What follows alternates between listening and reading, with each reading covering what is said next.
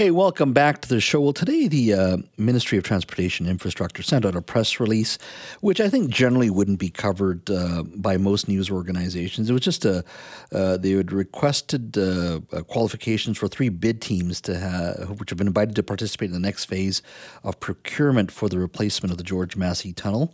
And they're moving ahead. They should have the teams put together by early 2024. Now, at this particular point, the Massey Tunnel project is set to be completed by 2030 with a budget of $4.15 billion, and it'll be an 8-lane tunnel. And of course, as you all know, the 10-lane bridge was canceled when the NDP formed government in 2017. Time now to catch up with what's happening out there in Richmond and Delta. Joining us now is Dylan Kruger, who's a Delta City Councillor.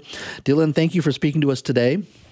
Jazz, thanks for having me. So I know this is small news in the grand scheme of things, but I just wanted to get an update from you.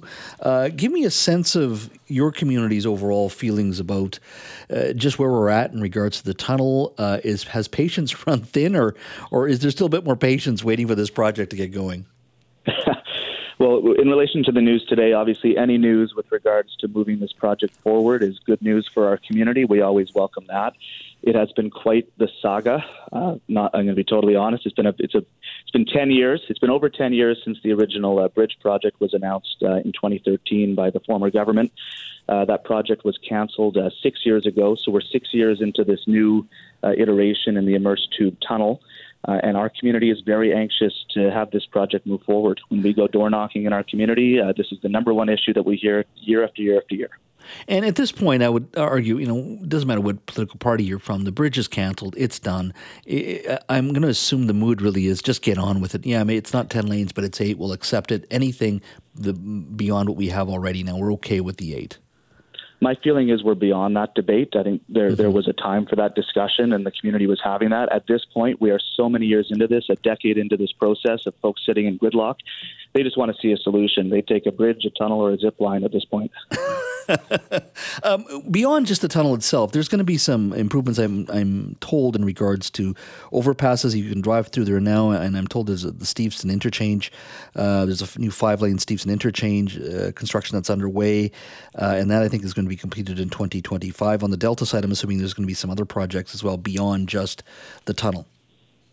The scope of the tunnel project is smaller than the previous council project. The previous project, which was a bridge project, it was more of a corridor improvement project from Bridgeport Station down Highway 99 through White Rock. Mm-hmm. This project really is just from the Steveston interchange to the Highway 17A interchange, where we're going to see some improvements. One area where our council has been led by Mayor Harvey, has been vocal in working with the province, is trying to reestablish a second exit out of Ladner through the River Road exit, reestablishing that connection as an overpass. When we put these multi-billion-dollar projects into communities, I think it's really important that we're ensuring there's community benefits, especially at a time where we're talking about asking cities to contribute to the ongoing housing crisis by building more supply. We need support from senior government in ensuring the infrastructure is there to support future growth. So that is something that we're actively working on. Is what you're seeing in regards to this project and its scope, is there, will it be able to handle future growth? And what I mean by that is, forget about South Delta just for a moment, and you're seeing expansion there with significant development in Tsawwassen First Nations. And it's not just a shopping mall. It's the fact that you see a tremendous amount of housing going up, more people moving there. You have, more development in the community of Tsawwassen. They've got a massive development there in Southlands.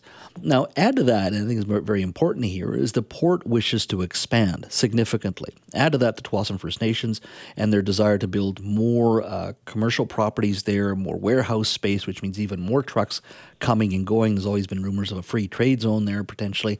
Are we building for the future? It seems to me, and it's not just necessarily the 8 lanes, but just generally, it says to me that we're still not building for the present or the future. When you add to that the growth of South Surrey and Langley, even more so than probably South Delta, that we're not really building for the future.